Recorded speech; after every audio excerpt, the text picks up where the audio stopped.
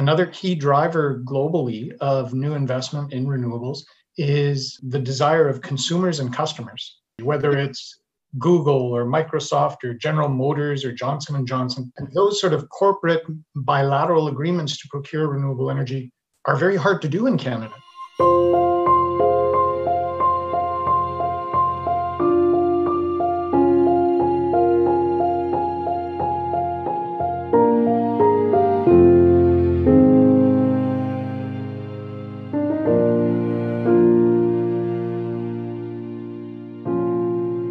This is Flux Capacitor, a podcast about the future of electricity. I'm Francis Bradley of the Canadian Electricity Association. We feature discussions about the future of the business of electricity on this podcast and what the future transformations will mean for electricity companies, regulators, society, and customers. Today's podcast extends a theme featured in a number of previous podcasts on future technologies. Once again, this podcast was not recorded face-to-face but using Zoom. This time, the conversation is about renewable energy, and I'm joined by Robert Horning, the President and CEO of the Canadian Renewable Energy Association. In my conversation with Robert, we discuss wind and solar power, as well as energy storage and their place in Canada's energy mix today and in the future. We also touch on regulatory barriers to greater renewable energy, the future customer experience, and the challenges of establishing a new energy association during a global pandemic. And like many previous podcasts, we close the conversation with a book recommendation, as Robert becomes the second podcast guest to recommend The Overstory by Richard Powers. Here is my conversation with Robert, recorded in early October 2020.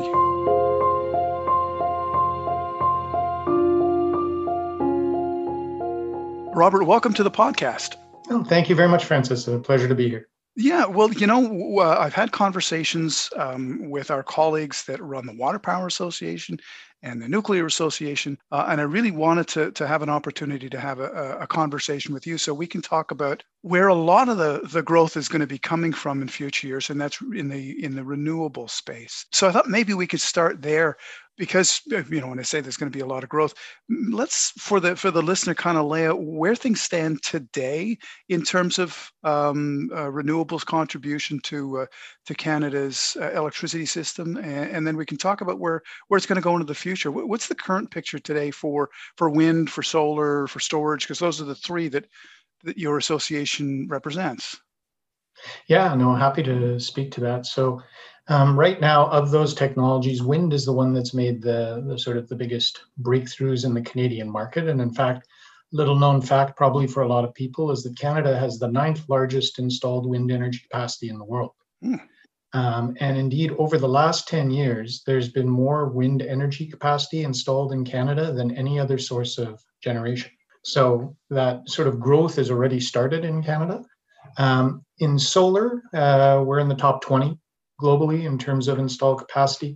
The bulk of that is concentrated in Ontario. Right. A little bit in other parts of the country. Wind is much more broadly distributed. And then I would say on the storage side, frankly, we're a little bit behind other jurisdictions. Naturally, we already have a great natural storage source in terms of our huge hydroelectric capacity, which can play an important role in terms of storage.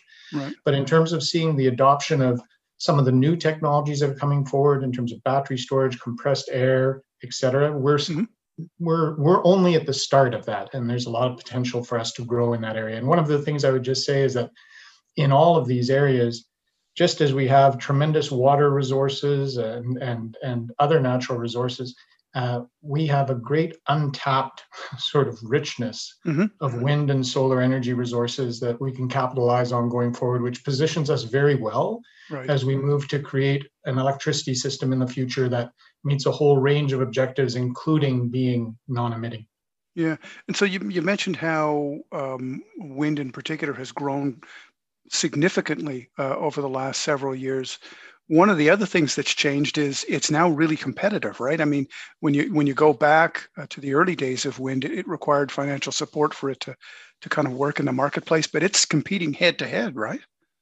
Yeah, we would actually argue that today there's no, on a levelized cost of energy basis, there's no cheaper source of new electricity generation in Canada than wind. We've had recent procurements in Alberta and Saskatchewan, where the winning bids are coming in at under $40 a megawatt hour. less than 4 cents a kilowatt hour. Uh-huh. And we've seen solar bids come in now quite regularly at 6-7 cents a kilowatt hour. So solar is also coming down very rapidly. And really it's, you mentioned earlier, we expect to see these technologies play a large role going forward in terms of new electricity supply. The key enabler of that in a lot of ways is the cost reductions that have been achieved that enable us to move forward in a cost competitive manner to bring these technologies on the grid. So that's the key enabler. What are the barriers today in terms of, particularly with respect to wind and solar, getting more of it into our energy mix? Well, I think it's interesting because I think in Canada right now, we face a number of challenges that are in some ways unique to Canada. So we have at the moment, I'm very confident when Canada needs new electricity supply, wind and solar will be up at the front in terms of consideration. Right. We don't need a lot of new electricity supply right now. We have electricity surpluses in some parts of the country. Demand growth is slow.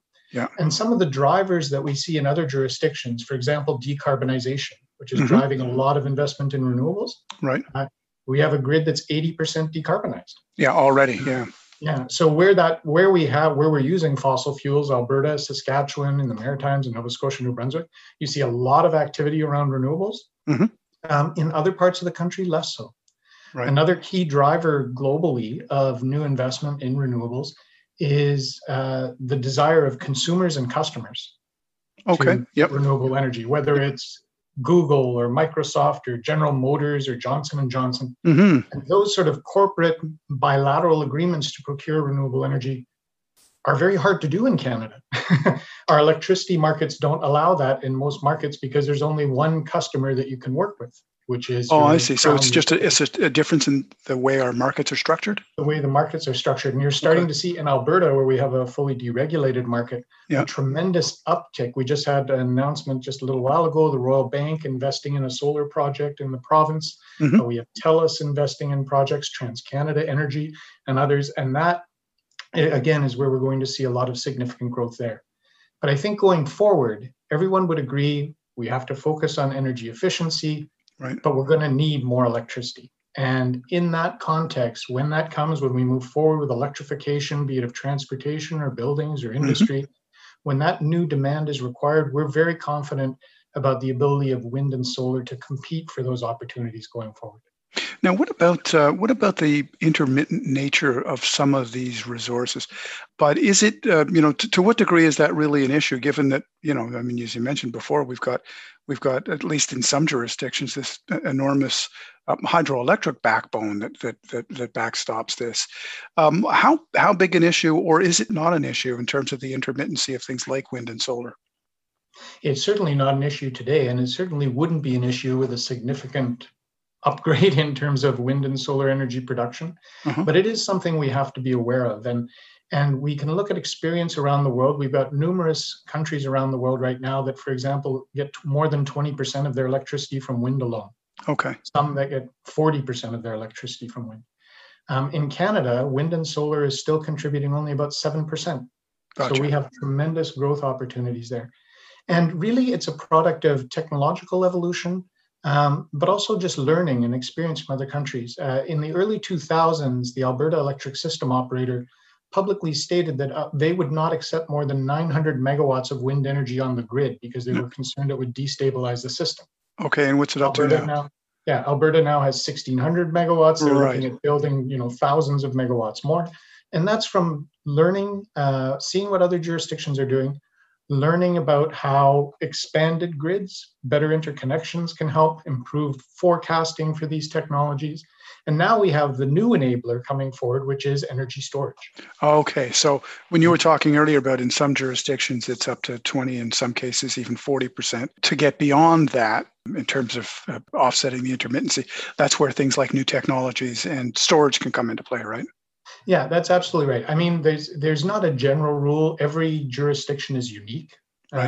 Its level of interconnectedness with other jurisdictions, whether it has complementary generation that is more or less useful at facilitating the integration of these technologies. But certainly we can go much further than we can today. There's not a technological barrier there. And we see the solutions emerging that will allow us to go further in the future. Right. Hey, one of the things that I ask people who participate in the podcast, and I've received some positive feedback in terms of it's one of the things that the listener finds interesting, is to talk about people's journey. So let's step back a little bit. Maybe let's first off, you're running a new association, right? And so how did that come about? Because the Canadian Renewable Energy Association is a merger of a couple of other associations previously. What was the impetus, and what does this new association look like? How's it going to be different? So you're absolutely right. The Canadian Renewable Energy Association opened its doors on July 1st of this Hmm. year and was a merger of the Canadian Wind Energy Association and the Canadian Solar Industries Association. Okay. And that was a process of about 18 months of discussion between the associations. And the drivers for moving forward were, I guess, threefold. First off, a growing recognition that many of our member companies are multi-technology companies. They don't Okay. just work in wind or solar, they work with a range of technologies, including energy storage increasingly. Right. The second recognition was that as these technologies strive to play a greater role in the electricity grid and provide more than energy, provide a range of ancillary services, and contribute to the grid in a number of ways, uh, they are able to do that more effectively when we consider their use in a complementary manner or in a joint manner, as opposed to just speaking about them individually. They're very complementary technologies. And we spoke a little earlier about the role that energy storage, for example, can help to play in addressing the variability of wind and solar energy generation and Hmm. providing a more stable product into the grid. So it was our view that when by coming together, we can speak to utilities, we can speak to system operators, we can speak to customers and provide a more comprehensive set of solutions for them to Right. consider Yeah. as they look at expanding and growing their electricity grid going forward. And I guess the third thing was that we felt there would be value in coming together and having a stronger voice and Okay. bringing these interests together and advocating, because even though we can say the electricity grid has to evolve in certain ways and things like this, none of that is just going to happen. Hmm. Right. Yep. There are policy changes, regulatory changes, market changes that have to occur. And we felt that we would be in a stronger position to advocate for those positions, working together as opposed to separately as distinct organizations. Okay. And I do want to follow up on the question of your journey to your position, but you said something that I think might be interesting once again for the listener, who probably doesn't understand the complexities of the system. But you talked about other services, ancillary services. What would that mean for the end customer that only thinks that electricity is something that they plug in and it flows and that's all there is to it? Well, I mean, the electricity system is a very complex system. And so the operator of that system, yes, they need to ensure that energy moves from point A to point B. And when you push that plug in, that you're going to have power. Yeah. But they also need to ensure that that energy is stable Hmm. and constant and reliable. They need to be prepared to deal with variation that might occur. A plant goes offline. How do we deal with that? How do we deal with that quickly before seeing the system crash? Right. A whole range of services like that. And what's become clear for I think for the wind and solar industries, for example, is recognizing that to be a good citizen of the grid, Yeah. we have to do more than provide energy. We have Hmm. to contribute to those broader systemic sort of values and attributes. And the good news is that the technologies are actually well positioned to do that. And there are many ancillary services that these technologies can provide very quickly and at limited cost Okay. because um, they their controls allow very rapid changes in terms of production up and down or changes in frequency or other things. So Okay. um, we're in a discussion with many jurisdictions across the country who are now reevaluating where can I get these ancillary services from that I need to ensure that the grid is going to be fully operational if we're shifting out of fossil fuels where we've traditionally relied heavily on that. Where Right. can I do that? And wind and solar will be one part of the solution to that. There's a whole range, demand management and other things as well that will play And a and role, storage.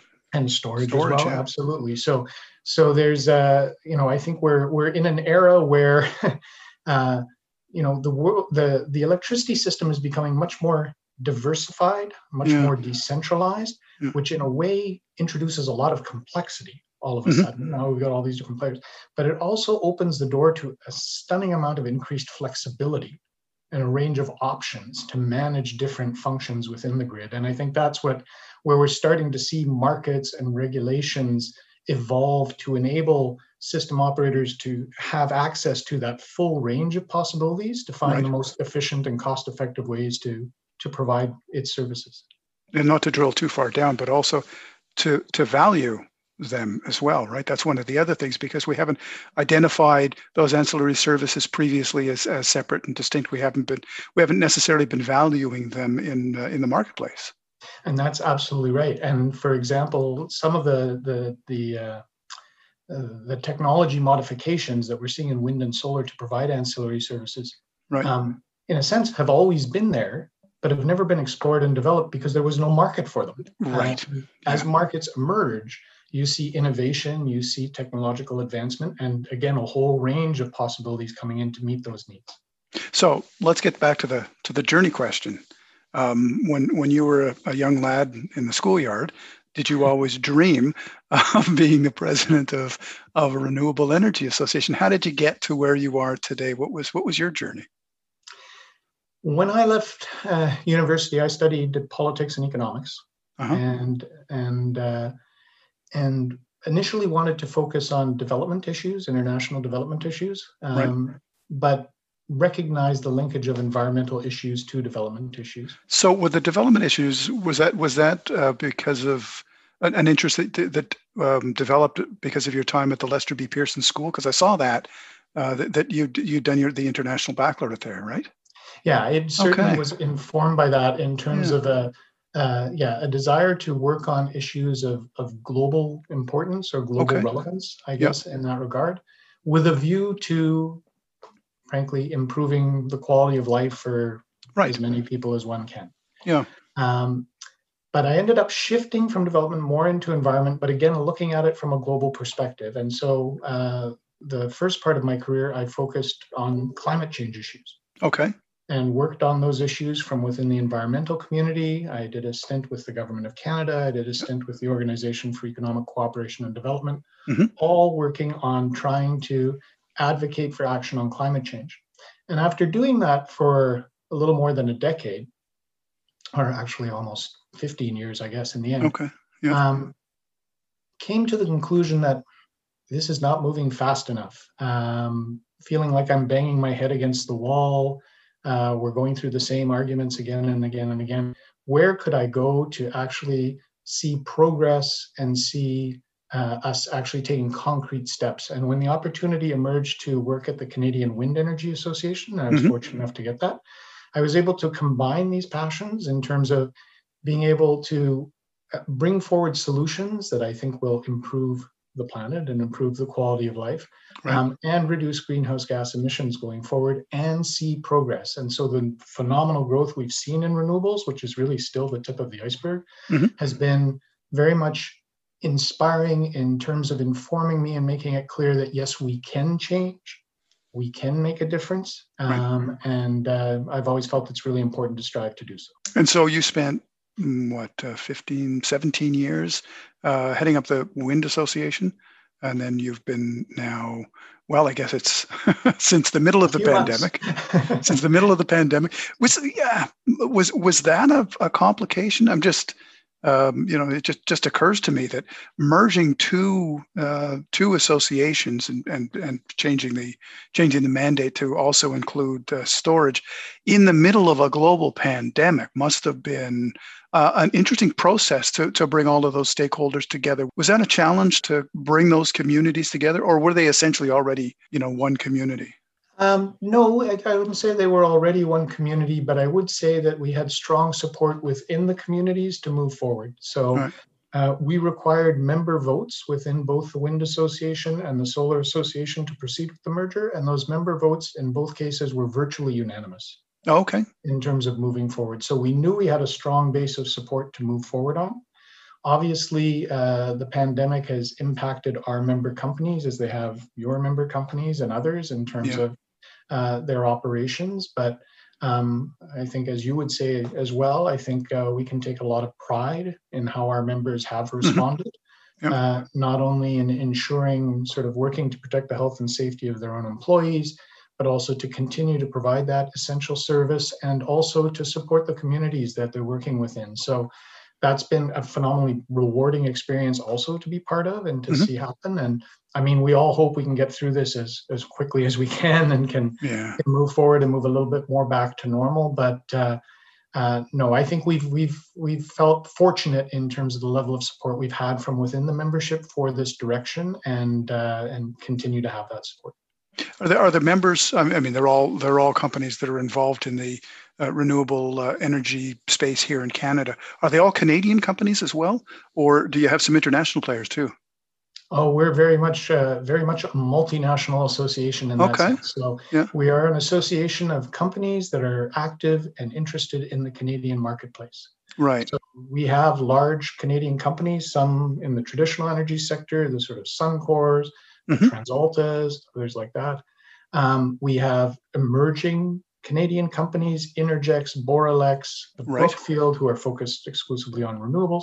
Yeah. But we also have Électricité de France. Some of the big international players. Some of the big international players, NextEra from the US. And others who have seen opportunities in the Canadian market. I mean, as I mentioned earlier, for wind, for example, the 9th biggest market in the world, and have recognized the opportunities here and have decided to essentially establish roots here and to build an industry here. And we're very proud to have them as members. Right. Hey, let's talk a little bit about those opportunities and future potentials. Maybe start off with wind. I'm increasingly seeing stories about the emergence of offshore wind in other jurisdictions, and we've got a lot of coastline in this country. Is that going to be the feature of the future of wind in Canada? Is offshore something that we're likely to see evolve here as well? I think we will see it evolve here as well, but it will happen more slowly, I think, than in other jurisdictions. Was it because we have more land upon which? That's definitely part of it, because in many of the countries that are leaders in offshore wind, whether it's Germany, the United Kingdom, for example, there are fewer onshore opportunities available, so it's logical to move offshore. Just a question of space. It's partially a question of space, but it's also a question of market. Okay. If you look at our offshore markets, if we were to build on the Atlantic coast, we have a small population base in Atlantic Canada and a small electricity load. So, anybody who's building in the Atlantic would be looking, to serve that, but also to serve the northeastern U.S. market. And you have a tremendous amount of activity going on in the northeastern U.S. now, offshore to do that. Same thing on the western coast. We've got Vancouver Island, so nobody's going to be building right beside Vancouver. So again, limited demand there. So it's likely to come more slowly, I think, but it will come because just as we've seen with onshore wind, the costs of offshore wind are declining extremely rapidly. And at some point, it will make sense to do it just on a cost basis going forward. So how big could wind be in Canada's future when we look out? We've got a government that's committed to net zero GHG emissions by 2050. What's the potential upside in terms of how much of that future, or how big could wind be in the future energy mix of Canada? It's almost a matter of what can you imagine? I mean, I think there's we will have more wind resource than we will ever be able to use. Clearly. If you look at a group like Bloomberg New Energy Finance that projects that by 2050, 50% of global electricity will be coming from wind solar storage. 50 50% on a global scale. Right. So are there opportunities in Canada to significantly grow? Yes. But we do have our strong hydroelectric base. We do have other resources that we will be able to tap into as well. So, I mean, it is going to be a diversity of technologies that come forward. But in fact, the vision of our association is that we would like to see wind, solar, and energy storage play a central role in the transformation of the electricity system going forward. We don't expect to be the whole story by any stretch of the imagination. We have tremendous opportunities to collaborate with other technologies as we move forward. But can we play a significant role and be the major contributor over time. I think will certainly be the major contributor of new generation going forward. Depends how big the system expands to determine what that looks like across the entire grid. So let's talk about solar then, because I think there's some popular misconceptions about solar and the place that it could potentially play in Canada's future. I've been surprised at some of the projects that have cropped up in the Canadian Arctic, where we're seeing solar projects that are coming in and offsetting diesel. Now, in the middle of the winter, they're not playing a significant role. But this isn't Arizona. But nonetheless, we're seeing these projects crop up as far as the Arctic Circle. What's going on when we can look at using solar generated electricity that far north? Is it because the technology is getting that much better, or just we're figuring out how to use it better? What's driving that? It's a couple of things. I mean, I'd start by saying there are some areas within Canada that have very, very strong solar resources. For example, the southern part of the prairies and things like that, where there are tremendous opportunities. But yes, the advancements in the technology, in terms of the advancements in our ability to the efficiency of panels. So we'll take panels in terms of capturing energy from the sun, our ability to pair that with energy storage to be able to ensure there's no wastage of energy, that we can store the energy and use it when it's most appropriately required, are all advances that are continuing to drive this forward. But in many ways, the key driver, or a key driver, I guess I would say, on the solar side is, yes, we're seeing the costs come down so that it's a cost-effective application. But there's just also a strong customer and consumer demand for solar. Corporations, homeowners who are interested in achieving some more element of energy independence, who are looking for opportunities to put into practice some environmental considerations or commitments that they've made, and want to do that in a cost-effective manner. And so I think solar is only one part of this equation as well, but the growth that we expect to see in distributed energy resources, I think, is going to be quite significant. And I think one of the challenges that we will have to, all of our associations will have to address is, as you see more growth on the distributed side, as the lines between distributed generation and sort of transmission connected generation sort of start to blur and continue to blur, what is the sort of market and regulatory framework that enables that and allows you to capitalize on the strengths of all of those technologies in an efficient and effective manner. And again, because the current regulatory construct doesn't, right? It's acting more as a barrier. It is a barrier in the sense that it's in a couple of ways. One thing which the CEA has certainly talked about for a long time is the barriers imposed by the regulatory frameworks in terms of barriers to innovation and barriers to experimentation and moving forward.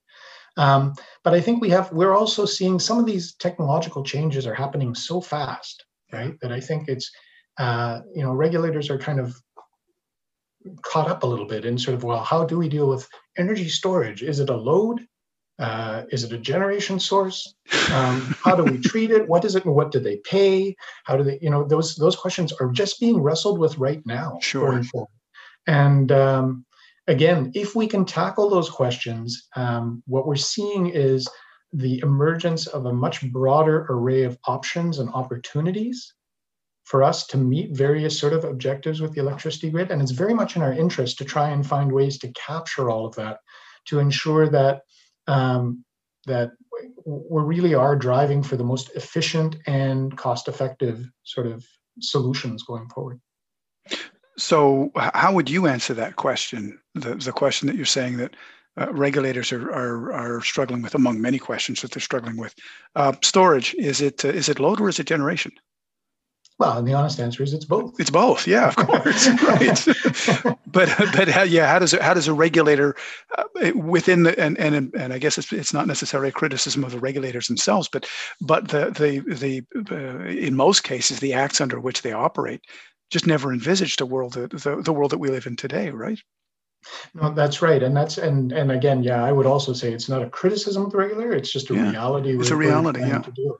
yeah. And, in the end, it comes back, I think, a little bit to what you were talking about earlier in terms of when we start thinking more about ancillary services. Okay, yeah. And if we start thinking about in an electricity grid, what are we looking for participants in the electricity grid to provide? Clearly defining those, clearly assigning a value to Yep. those, and Hmm. creating a market that allows anybody who can provide that service to actually have an opportunity to compete to provide that service.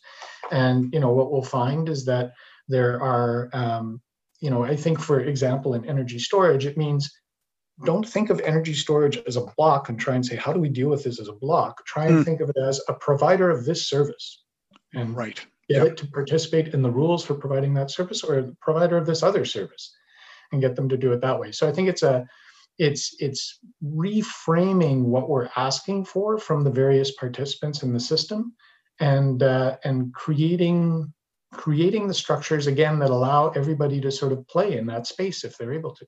Yeah. I mentioned earlier, and of course, we talk about it within our association and in your association, among the associations. We've got a government that's committed to net zero by 2050. We've got a number of different groups that are trying to get a sense of what the scope and scale of that looks like. The one thing that everybody is at least is able to agree upon is that is a deep decarbonized world that is going to rely increasingly and massively on electricity. What is it going to look like for the end customer? Because what do you think the end customer will be seeing in 2050 as an electricity industry? I guess a couple of things. I would hope that in terms of the services they're receiving from the Yeah. electricity sector, that they don't actually see much of a difference. Okay. Okay. I Yeah. think Yeah. they continue to receive steady, reliable power. They plug the thing in the wall. Right. But I expect we will see customers become much more participants in the system. Okay. And Yeah. whether that is in terms of the sort of prosumers that we hear about, in terms of actually participating and also producing power for their Yep. own needs or putting it into the Yep. grid, but even just in terms of energy management and being more aware of and more responsive to sort of different signals that they're Hmm. receiving up from the energy market. So if somebody has an electric vehicle and they have a solar panel on their roof and they have a battery in their basement and they're still drawing from the grid once in a while, how that all interplays. And there's already some examples of technology out there where, Yep. Somebody can look and say, okay, well, the price of power is this now, so I'm actually going to start moving stuff out of my battery and feeding it into the grid. Hmm. The price of power is really low now, so I'd like to charge my battery and those sort of things. I think we'll see more of that. It may not be an individual needs to hold a phone to do that. It might be there's a software program that somebody just purchases and it manages that for them. Right. But Yep. I think we will see increasing sort of, as I said, participation, but sort of engagement into the electricity system from a much, much broader range of participants going forward. Yeah. And I think that will only be accelerated as we move forward towards net zero, because what we know, and we've talked about this before as a group of associations, you don't get to net zero without significant electrification. Yep. You don't Yep. get to significant electrification without a significant expansion of electricity production. Yeah. And when electricity is not just turning your lights on anymore, but now it's also how you're moving around in a vehicle. And Mhm. it's also Mhm. how your building is being heated. And it's also when you go and work in your factory and the industrial process you're Industrial working with is processes. now working with electricity, Yeah. Yeah. you'll be much more aware of the role of electricity in society. And I think that sort of education and greater awareness will be very, very positive, because I think if people are invested and have a better understanding, they will be more appreciative. And I think the CEA has been a leader, I think, in trying to share with people the value of electricity and trying to describe what that value is instead of just taking it for granted. Right. And I think as electricity plays a much larger role going forward, in meeting our energy needs. I'm hopeful that that will allow people to become more active participants and more actively engaged in thinking through these issues. Right. Robert, one of the things that I ask everybody that comes onto the podcast is about a book that they're either reading or have recently read that they would recommend to the listener. So for you, what book would that be? So I recently read a book. The title is The Over Story. The Over Story? Yes. And it's written by a fellow named Richard Powers, an American author. Mm-hmm. And it follows the journey of a number of people. I think it's 9 individuals who at some point in their lives have had a profound experience that has impacted their life for good or bad, which has involved trees. Trees. Okay. And what the book does is it follows the journeys of these people to actually, as they sort of move and come together, to jointly work for the protection of forests going forward. And there are some successes, some failures on the way. It's a situation much like we are today, where we can point to some good things and some not so good things. But what it really does a good job of is highlighting, first off, many different ways that individuals can contribute to protecting the health of the forest and ultimately the health of the planet, whether it's through science, whether it's through spiritual leadership, whether it's through activism, etc. It does a very good job of sort of highlighting, I guess, the benefits that forests bring to the broader ecosystem, understanding that, and also just shows the many different ways that forests as a sort of stand-in, but nature, I guess, touches all of us and has an impact on our lives. So following these people's journeys as they move forward, I found quite powerful ultimately, and I would very much recommend it, because I think it really draws you into sort of why these things, which have been on Earth longer than a lot of us have, why these trees are so important, not only for ecosystems, but for us going forward. Okay, so I'm going to have to read that book, because I believe you're the second person coming onto the podcast recommending The Over Story. So we now have 2 recommendations that be part of the Flux Capacitor book club. So thanks for that. Robert, thank you very much for taking the time. It was a very interesting conversation, and I look forward to continuing to working together, but I do want to thank you for taking the time to jump on the podcast today. Very much appreciated. No, it's my pleasure to have the opportunity, and I just want to flag, I guess, for all of your listeners that I've been, I think we're very fortunate to be in an era where all of us who are involved in the electricity sector are increasingly coming together to work on common challenges, and not sort of seeing ourselves as competitors in terms of trying to sort of build growing forward. And I think there's a growing recognition and understanding that the future actually will rely much more heavily on intense collaboration and cooperation. And really pleased to see that trend emerging. And I think CEA is playing a leading role in that regard. So signal that and signal my appreciation for that as well. Oh, well, thank you very much. And again, thanks for coming on the podcast. Okay, thank you.